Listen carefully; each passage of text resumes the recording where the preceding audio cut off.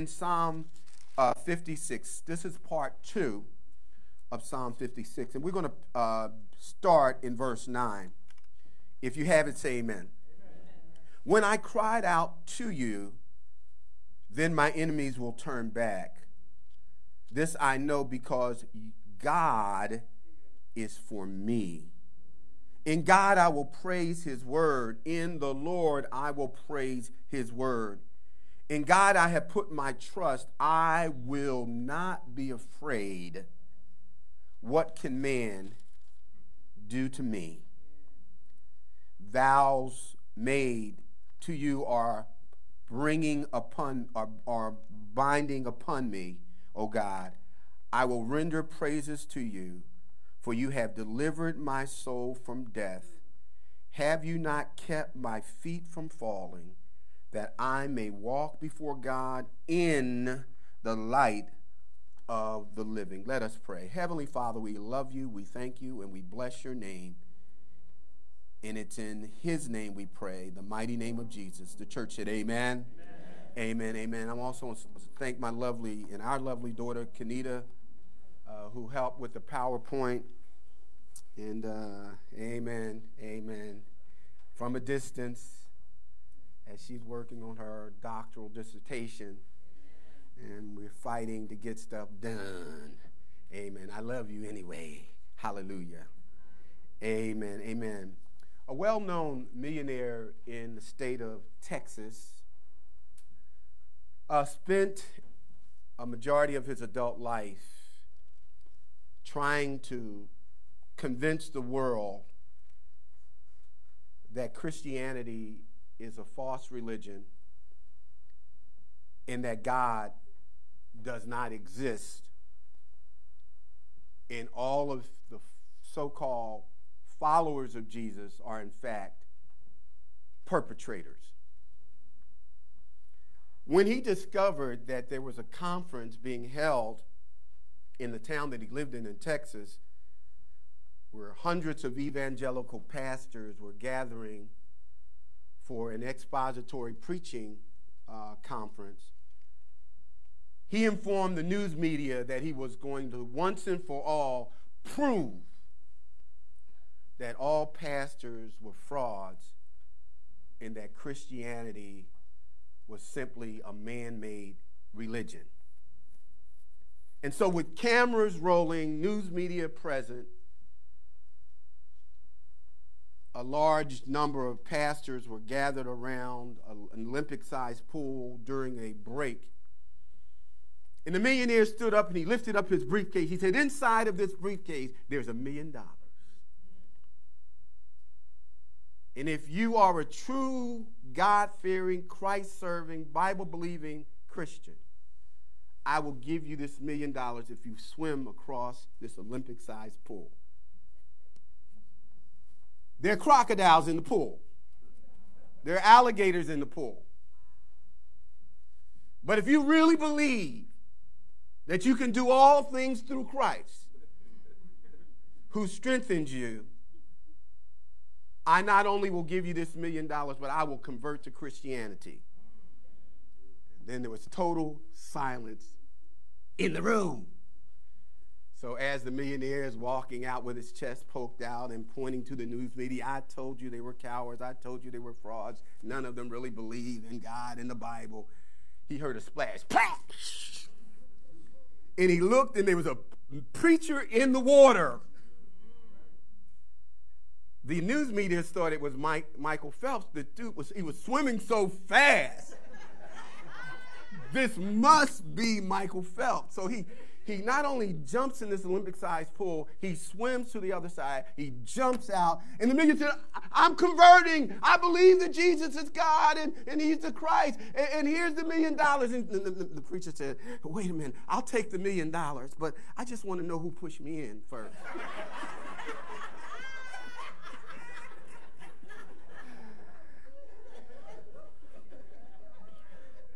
Who pushed me in? Life has a way of pushing you into what fear has us running from. The more you try to avoid what you fear, the more fearful you become of the people or things that frighten you. Somebody say amen. The enemy intensifies his attacks on those areas where we are vulnerable. When he knows that you are afraid, he will put a target on that area and systematically set up opportunities for you to be triggered in order for you to cave into fear. Say to your neighbor, deal with it or be dominated by it. In Psalm 56, David says these words about fear. And someone has said fear is the acronym false evidence appearing real. 80% of the things that we are afraid of never happen. We spend so much time on Google diagnosing ourselves. Before we go to the doctor, we done got cancer, died, and resurrected.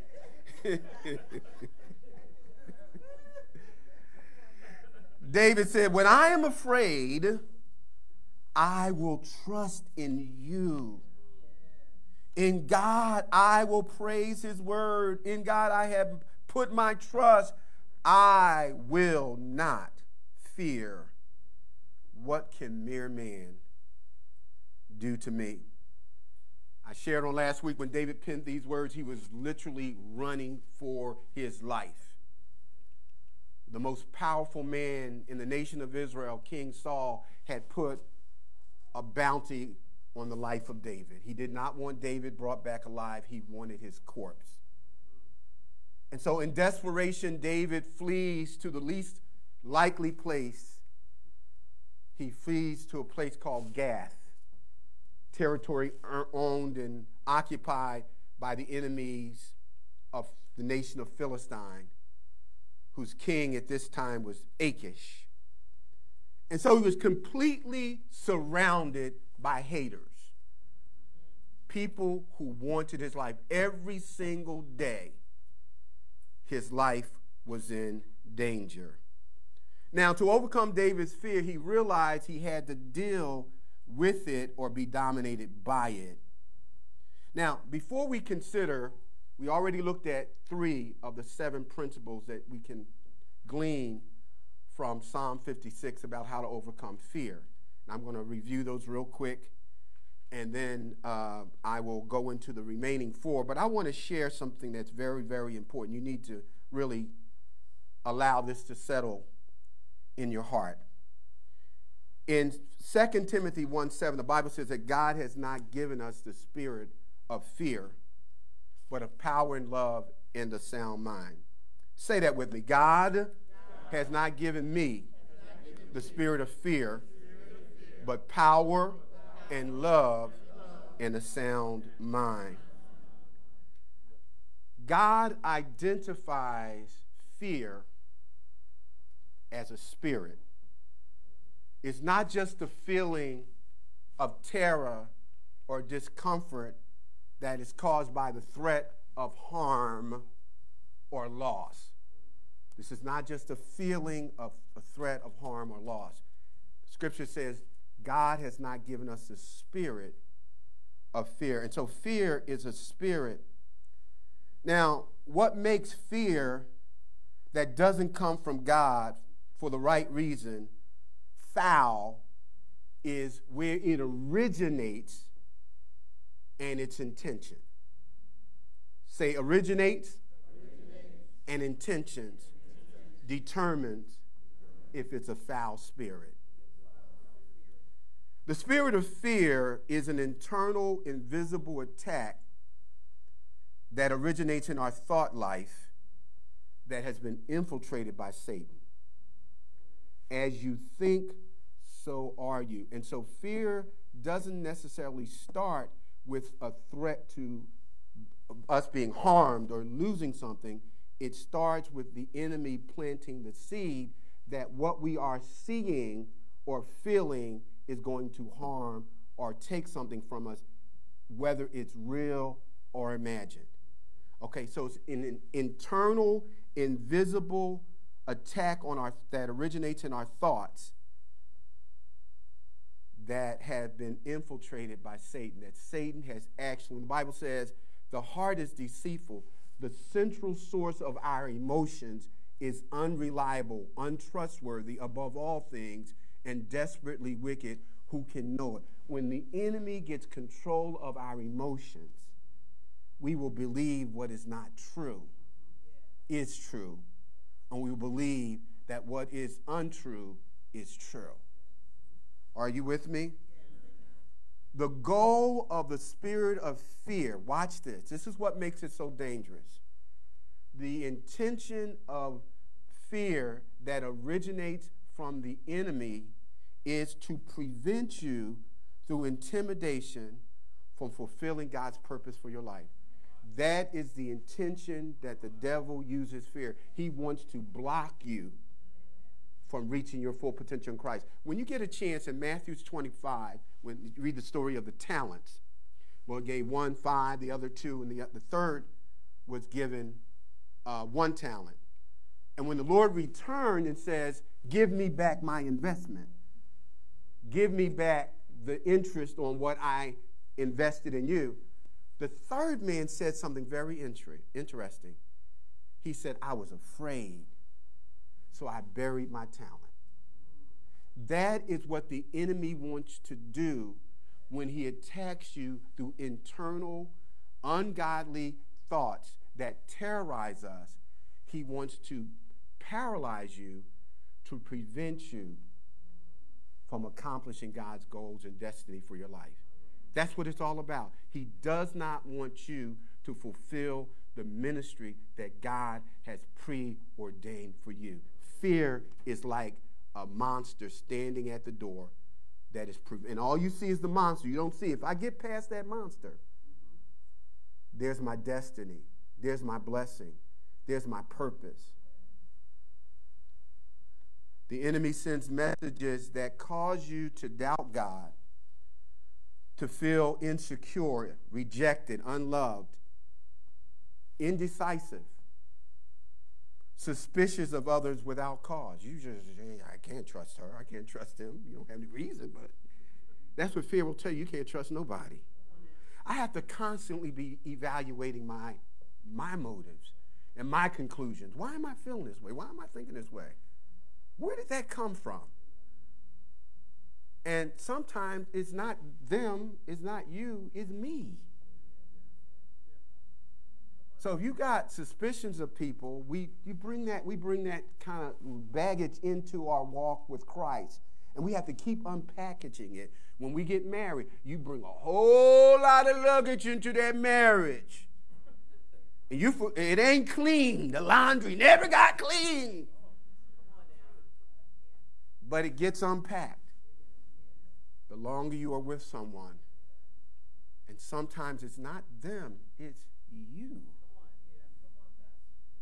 And so now we have these feelings of insecurity. We have feelings that people don't like us. They're excluding me.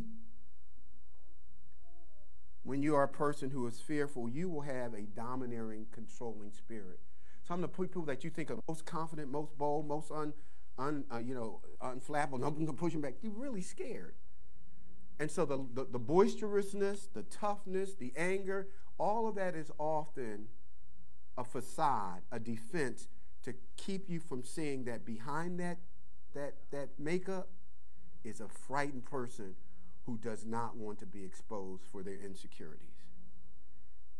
And so what we want to do, we're going to recognize what spirits. That's why the Bible says in 1 John chapter 4, verse 1, it says, not every spirit is from God. Judge what kind of spirit. Why am I angry? Why am I fearful? Why am I feeling this way? Is that spirit from the Lord, or is that originating from the enemy who has infiltrated my thought life? Because if you don't identify that it's an attack of the devil, you will find yourself on the other side of Jesus said, I have come to give you life and to give you life more abundantly. Why are you living like a spiritual pauper? Why are you living under the privileges of grace, the benefits of grace? Because you're on the other side. Fear has kept you out of God's promised land, flowing with milk and honey. You need to ask yourself these questions as we jump into the principles. Why am I afraid? And sometimes the question that connected to that question is, am I not doing this because I'm afraid or because God told me not to? Where is this fear coming from? Because all fear is not bad. There's some places you don't need to be going. I'll visit you by phone. Let's do a Zoom call. You said it's going to be at 9 o'clock. Okay, we will. So let's get the link now. I ain't going down to the bottom. I'm from Philly. I visit Philly now. Hallelujah. Praise the Lord for all those who are watching us from Philadelphia. I love Philly. I'm coming. I'm getting there. But there's some places we need to avoid. Somebody say amen. And same thing in Delaware. Hallelujah. There's some places you need to. All right. All fear is not bad. Here's another question. What is my fear preventing me from accomplishing? What is this standing in my way? If I do this, what will be the result? What is the blessing that is being withheld from me because I'm not dealing with my fear? Here's the last question. And that basic, what is my fear preventing me from doing? Say fear that seeks to prevent me from accomplishing God's will in my life is demonic. Is demonic. Your destiny is at stake. There's some things that you need to try just because you're not testing God, you want to trust God. You're scared to go over that bridge over Route 9, get in the car and drive over that bridge. Tell me what happens when you finish. All right, and we'll celebrate together. And so here are the three principles that we looked at that David used in his own personal life so that fear, he wasn't dominated by fear, he dealt with it. The first thing we learned last week is ask God for help when you are afraid. Psalm 56, verse 1a. Ask God for help. Secondly, we learned accept the facts when you are afraid. Verses 1b, 3 through 8. He said, for my enemies are in hot pursuit. All day long they press their attack. My adversary pursues me and all day long. In pride, many of them are attacking me. So he accepted the fact he is under attack. He was afraid. Here's the third thing that we looked at last. Activate your faith. He said, I will trust you. I'm going to make a business decision. No, I'm going to make a faith decision. I am going to trust you. I see Goliath, but I see the God who's greater than my Goliaths. I see the mountain, but I hear the word of God saying, if I have the faith the size of the smallest of seeds, I can speak to my mountains, to my obstacles, to those things that would otherwise terrorize me. I can speak to that, and it got to move. I will activate my faith. Here's the fourth thing starting today. I will apply God's word. David said, and God, verse 4, it says, whose word I praise. I value your word. I esteem your word.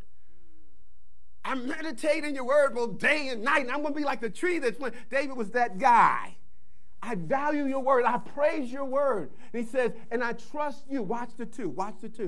The two are inseparable. When you value God's word because you trust in the authority and the character of God. It's impossible to really value and trust and value and esteem the word of God while you at the same time do not esteem, that is, the character and the authority of God. The word is true because it stands on the foundation of God's character and authority. It has to happen. So shall my word be that go forth out of my mouth. It shall never return to me void, but it will always accomplish that which I please, and it shall prosper whereunto I send it. It's standing on the authority and the character of God. And so I esteem your word. And to esteem your word means that I trust you. And the proof that we esteem and trust God's word is not that you can recite the scriptures. Not that you made it through your devotions that week. David said, therefore I will not be afraid. That's the application. So when I'm esteeming God's word because I trust in his character and authority, the proof of that is my obedience to not be afraid. I will not be afraid. When you trust the word of God and you value God's word, the evidence will be obedience. I will not be afraid. I will look at my tests and my attackers differently. What can people do to me? When you are seeing people from the perspective and the vantage point of the word of God, they cannot harm you. That's why Jesus said, do not fear him who is able to destroy your body only, but rather fear him who is able to destroy both body and soul and send you to hell. And so David says, here's what I do. I esteem your word because I trust you.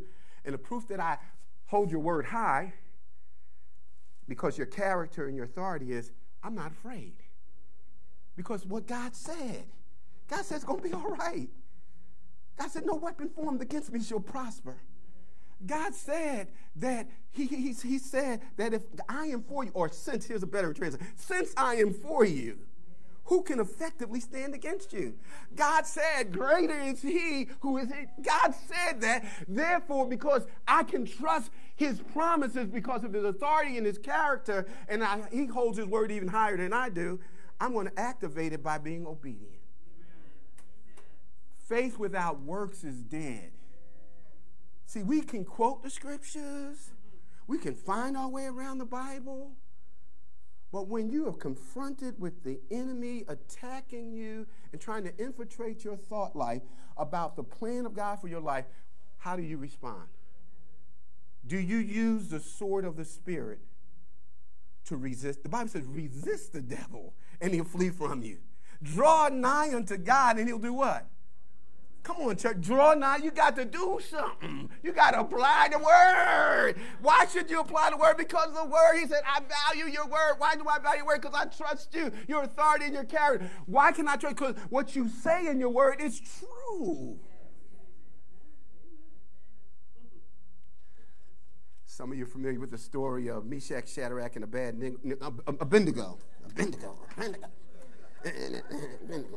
Sorry.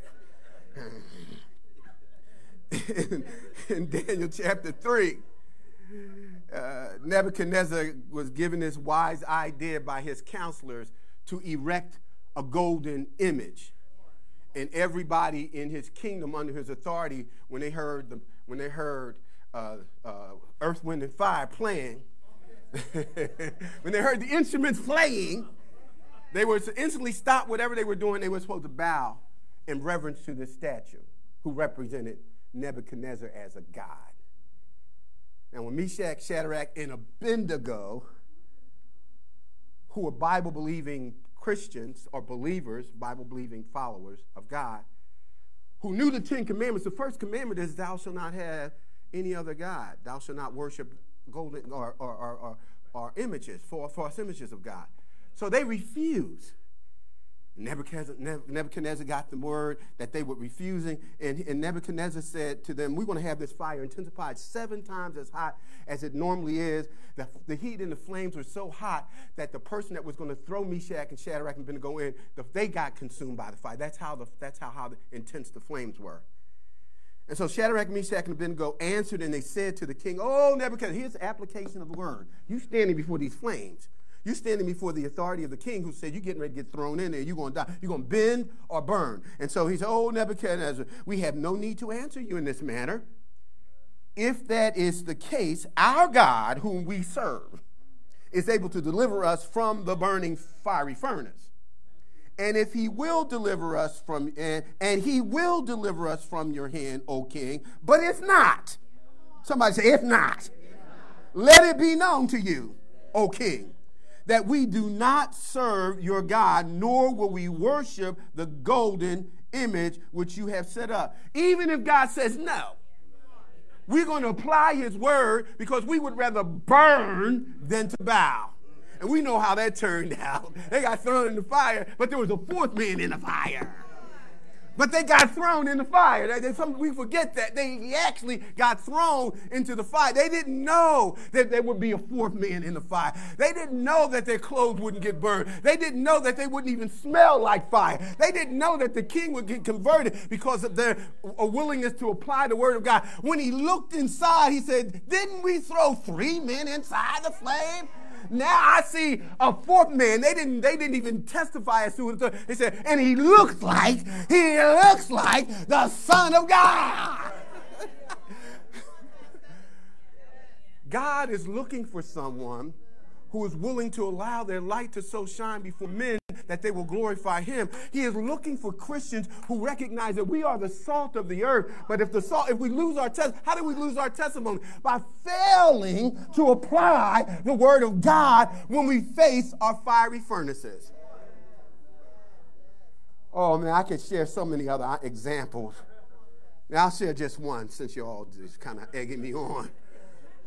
When you get a chance in 1 Samuel chapter 24, verse 2 through 6, King Saul literally hated David for no reason at all. He had 80 priests slaughtered because one priest gave David something to eat. That's how intense his hatred was for David. Now, when we come to this chapter 24, Saul has organized 3,000 of the best military in Israel's army to get David. Somebody said, we know where he is. So they go to the place where they think David is. And Saul said, man, I got to go to the bathroom. This is literally saying he had to relieve himself.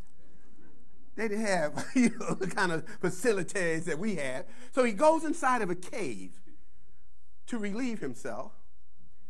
And while he's in there, what he doesn't know, that David and his men are hiding in that cave. And so his men said, today, God has delivered your enemies into your hands. Go get them, David. I know Jesus would say maybe eventually, love your enemies and pray for those who despitefully use you. Bless them who curse you. And I know that's New Testament. But right now, David, the Bible said that he crept up behind, relieving himself, Saul, and he cut a piece of his robe off. But the Spirit said, don't kill him. And then when Saul, fully dressed in the tie, goes back out, gets his 3,000 men to go look for David, stands up on the top of the cliff, and he says, Saul, I could have killed you today. He said, but the Lord said, touch not my anointed. As evil as you is, God anointed you, and I'm not going to touch you, neither do my anointed any harm. David applied the scriptures when he could have, and most of us would have killed our enemies. Apply the word of God. When you are going through, when you are attacked, apply the word of God. How many of you ever had this experience? You know you paid a bill on time, but when you look at your statement, there's a late charge. Nobody, that's just me. I had a late charge on my Visa card. So I called those representatives. And after you go through about 15 automated, we have updated our system, and please pay close attention. I did that about twice. And then finally I get a representative, and he said, hold on, sir, hung up. Then you go through the automated system again, ask for a representative. Hold on, sir, hang up. Now I went from 0 to 5. I'm at 5 now. In Jesus' name. Be angry, but sin not. I'm at a 5. I ain't sinned yet. So then I call back again, and I get this nice, young, non-English speaking person. Sir, you were late. According to our records, there's nothing that we can do. No, you cannot talk to a supervisor. Click. Oh, no. Oh, no. That 5 now going up to an 8. So then I call back again. I get another gentleman, and I'm at the 8. This is why I don't deal with this company. It's antiquated. They don't have the system together. I know I paid it. I got records to prove it. And the guy said, he just listened, and he said, look, I'm going to refer you. Click, and he sent me to a local agent. Her name was Regina. Now watch this. The first thing she said was, I see that you are a pastor. Why you do that? I'm like at a 9, and here you are. I see that you are a pastor. I got your email, pastorb@65.com.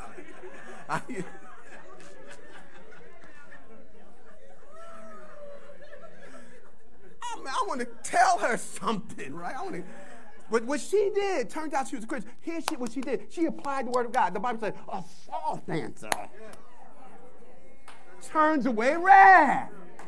What could I do? I couldn't deny that I'm a pastor.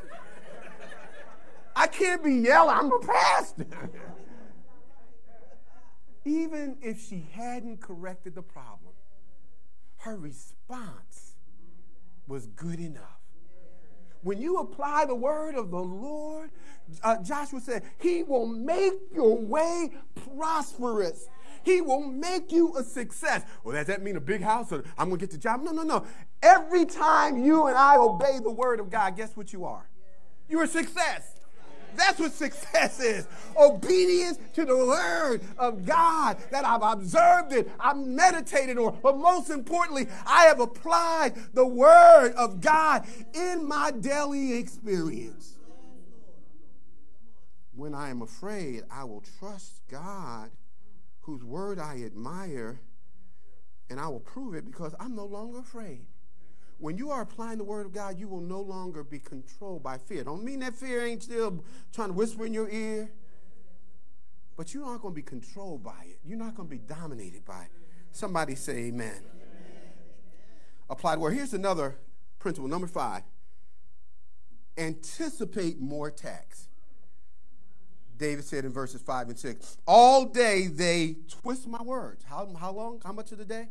All day. There are folk who just think about how they can harm you all day. Oh, why would they do that? No, if you really get serious about Jesus, don't be surprised. All right? All their thoughts are against me for evil. They gather together. They hide. They mark my steps. They're stalking me. They lie in wait for my life. Anticipate more attacks. You were victorious this time. I done stepped on old Slewfoot. I ain't going to intimidate me by this anymore.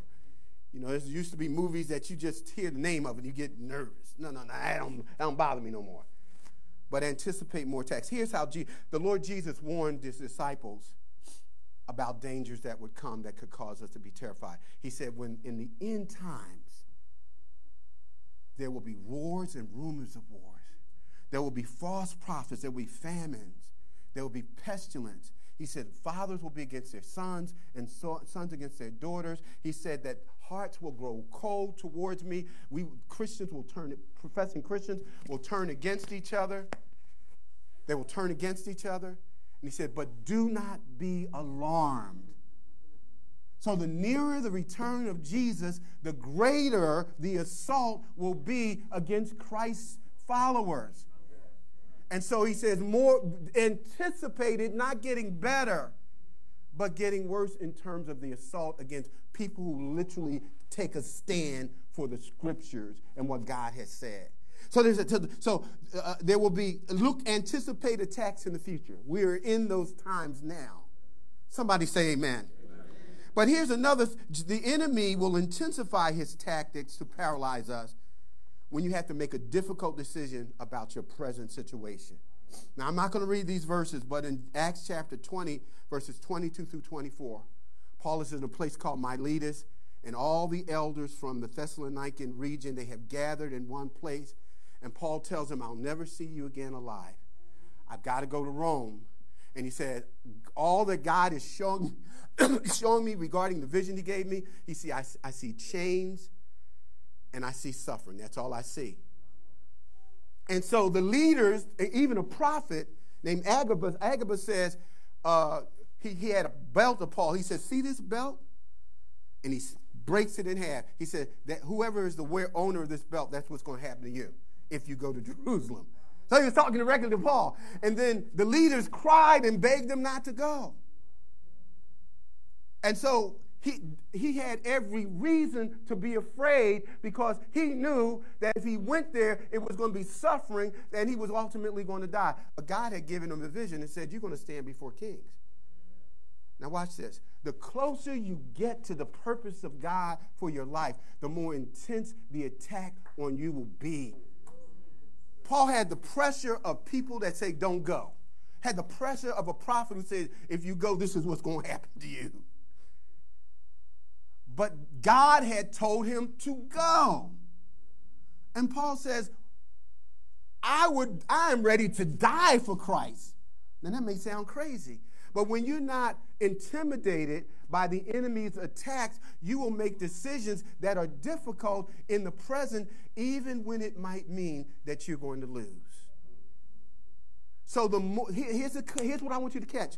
The closer you are to the will of the Lord for your life, the greater the fiery attacks of the enemy will be. That doesn't mean that you're distant or God is angry with you, that you're not in the will. It means that you're close. You're close. So Paul's most difficult decision was getting on that boat. It wasn't if I'm going to die. He had to decide to leave his friends. He had to decide to make some tough choices. What are you struggling with right now in your present that God is telling you he wants you to do, and you can't see all the details? You can't see the outcome. It may not work out the way you would like for it to work out. That's when the devil will cause us, he will try to intimidate us by our budget, by our friends, by our health, by our age. Someone was saying, even in this political arena that we live in, friendships have been destroyed because of if you don't support a particular person. If you take a stand as a Christian, you can lose your membership at a church. There are people who are more committed to a political agenda than they are to the mandates of the Bible.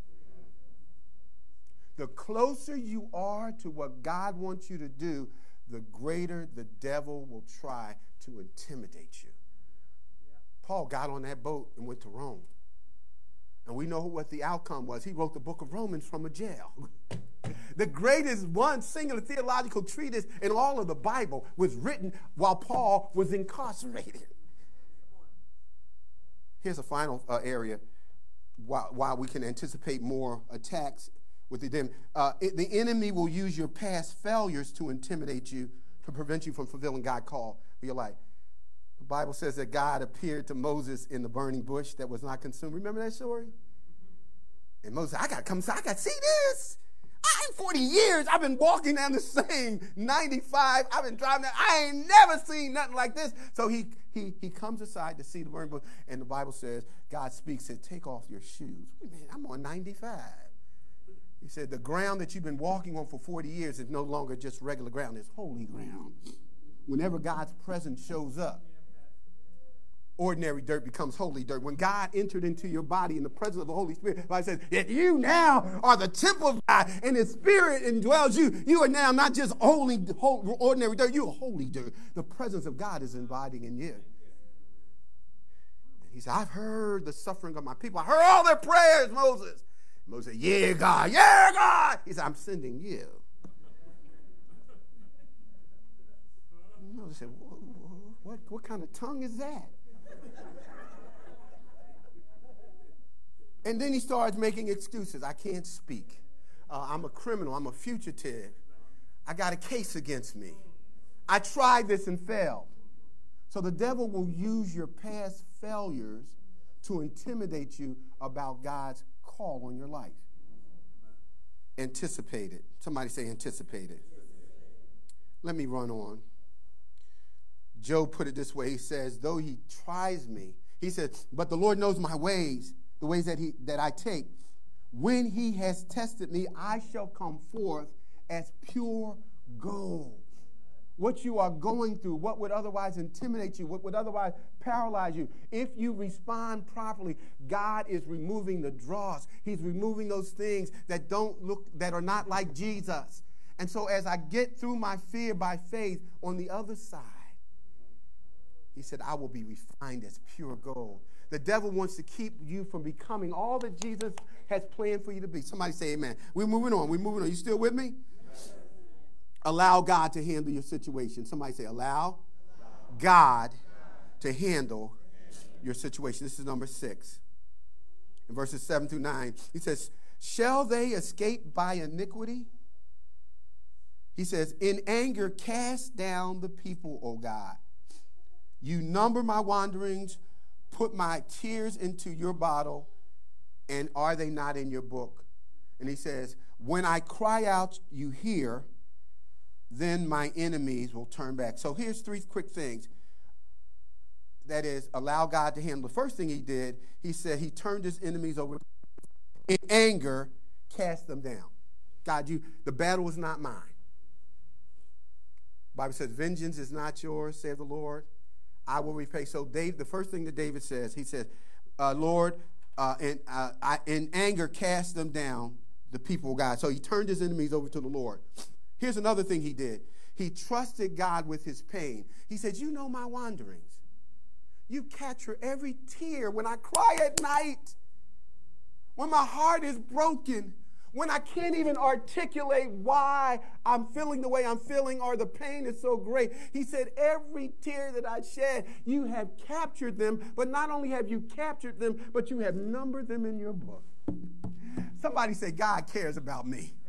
God cares. And so he said, I'm not only going to trust you to deal with my enemies, I'm trusting you with my feelings. I'm trusting you with my disappointments. I'm trusting you with my pain. You capture every tear.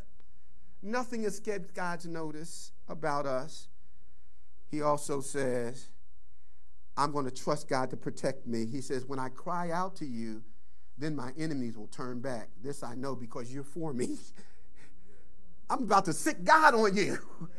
I said, it'd be better for you to be at the bottom of the lake with a millstone tied around your neck than to harm the least of my little ones. He said, when I cry out to you, God, you hear me and you respond from heaven on my behalf.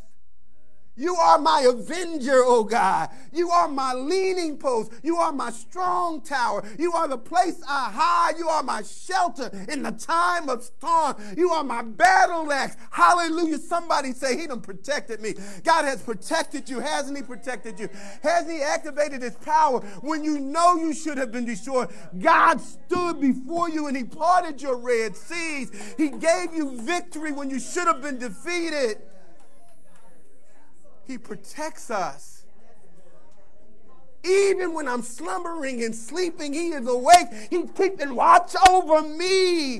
Thank you, God, that you kept watch over us last night. Thank you, Lord. I had the alarm system, but it was you, oh God, that kept us from harm and danger. It was you, oh God, who kept my heart pumping blood. It was you, oh God, that gave me sleep and peaceful sleep. Thank you, God, for protecting my emotions. Thank you, God, for pursuing my enemies. Thank you, God. Somebody ought to thank him. Is he worthy? Has he protected you? Has he been a way maker? Has he blessed you even when you know you shouldn't have been blessed? You know you shouldn't be here today. You ought to be crazy somewhere. But the Lord kept your mind. He caused all things, not some things, to work together for the good. Somebody say, for my good. For my good. For my good. Why? Because God is for me. God is for me. God is for me. I don't know about you, but God. Somebody say he's for me. God is for me.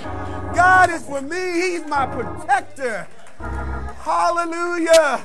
My shelter in the time of storm. My bridge over troubled water. My way out of no way. My mountain moving God. The one who sees me when I'm hurting. The one who dries my tears. Hallelujah. Hallelujah. Hallelujah. Hallelujah. Hallelujah. Hallelujah. Somebody ought to give him praise. Hallelujah. Has he been good to you? Hallelujah. Hallelujah. Hallelujah. Hallelujah. Hallelujah. Sit down. We almost finished. Hallelujah. Allow him to fight for you.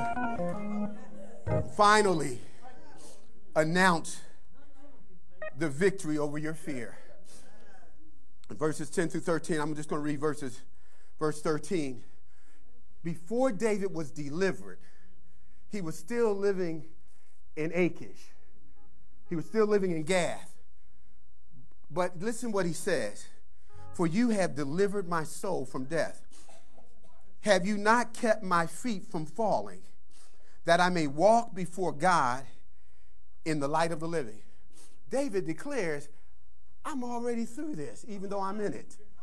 It's done. I'm declaring that I have victory over this situation because God has already made a way.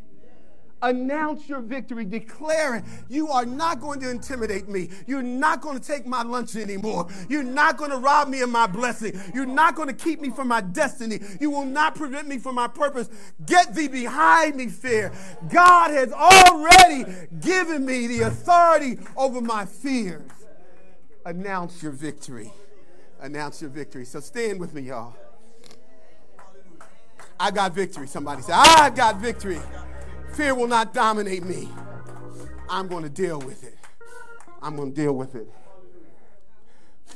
A pilot boarded his plane that had been sitting on an airstrip for weeks. Weather had changed, had gotten cold, but he had to make his way.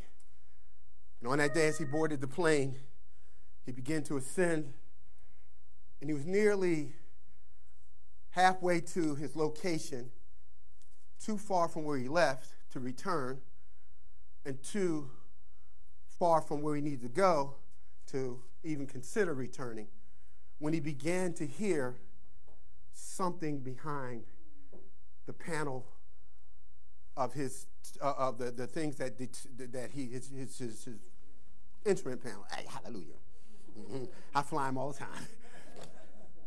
And what he was hearing were rats that had gotten into the plane to get out of the cold, and they were eating away at the electrical system of his panel.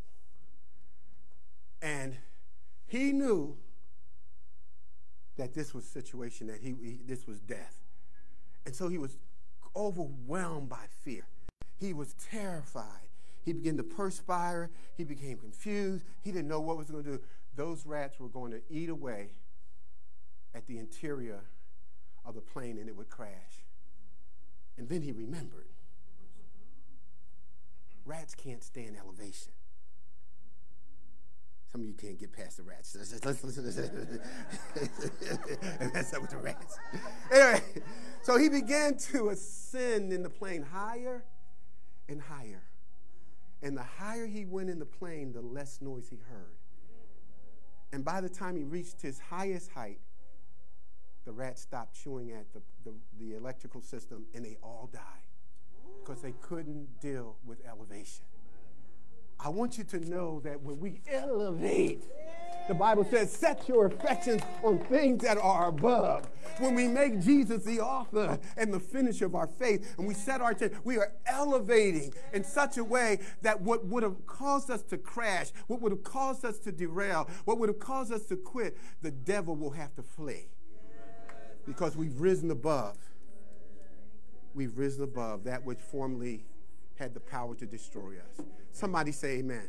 I'm going to deal with fear. Somebody say that. I am going to deal with fear. It will not dominate me. God has too much for me to do. Let's pray. Father God, in Jesus' name, oh, we bow in humble adoration to who you are. You have given us a great calling on each and every one of our lives.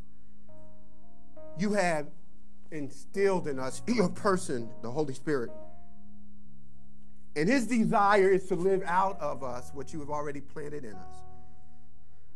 So God, I ask right now that you would release today a spirit of confidence, a spirit of boldness, that we would know that we have already gained the victory in Jesus. Somebody say amen. Amen. Hallelujah. Remain standing. Amen. Give the Lord a hand clap. I love you. I love you. I love you, Lord, today, because you cared for me in such. That's why I praise you. I lift you up. I magnify your name. That's why my heart is filled with praise. Let's sing that one more time. I love you. I love you. I love you. I love you, Lord, today, because you care for me in such a special way. That's why we praise you. We lift you up. We magnify your name. That's why my heart is filled with praise. With all heads bowed and all eyes closed as we stand before the Lord today. I don't know what God has in store for your marriage, for you in relation to your children as a parent, what you may be facing just in your daily walk as a single woman, single man, the fears that you may be experiencing associated with just not being clear. I want you to know that the Lord has already given you the victory. But as we stand before him, we remember that nothing is hidden from him. The light and the darkness are the same to him. But there's a darkness that fills our heart that the Bible calls sin. And sin is simply falling short of God's perfect requirement that is revealed in his word. And the scripture says, if you or I break the commandments in one of the laws, we're guilty of them all. So that makes all of us guilty because we've broken a commandment. But the good news is this, that Christ said, I did not come to destroy the law, but to fulfill it. He fulfilled the law because he that knew no sin, he who never sinned, became sin for us as our substitute when he took our place by dying on the cross. And so he took your place, he took my place, and by dying and shedding his blood, that was God's required payment for sin, because the Bible says without the shedding of blood, sin cannot be forgiven. Jesus died and shed his blood. But if the story ended there, that wouldn't be good enough. Christ said, if you destroy this body, I will raise it up again. And he kept his promise. On the third day, Jesus rose victorious over the grave. And right now, he's seated in heaven at the right hand of the Father, welcoming you to say yes to him. So if you're here today and you've never asked Christ to come into your life, would you raise your hand right now? You want to trust him. I want to give Jesus my life. I want to surrender to him. Would you raise your hand today? This is your day. This is your day. The Bible says that you should not harden your heart when you hear the voice of God. For the day of salvation is today. Tomorrow is not promised to any of us. Would you say yes for salvation? This is an invitation for salvation. If you're here today and you do not have a church home, and the Lord is saying, you need to be a part of New Directions family. We're a family. We're not an institution. We're not just a gathering of people. We are a family that will love you, support you, and we will activate the gifts that God has given you so that you can be a blessing to us as well. Would you raise your hand if the Lord is speaking to you about membership of this church? Are you here today and you have walked away from the Lord?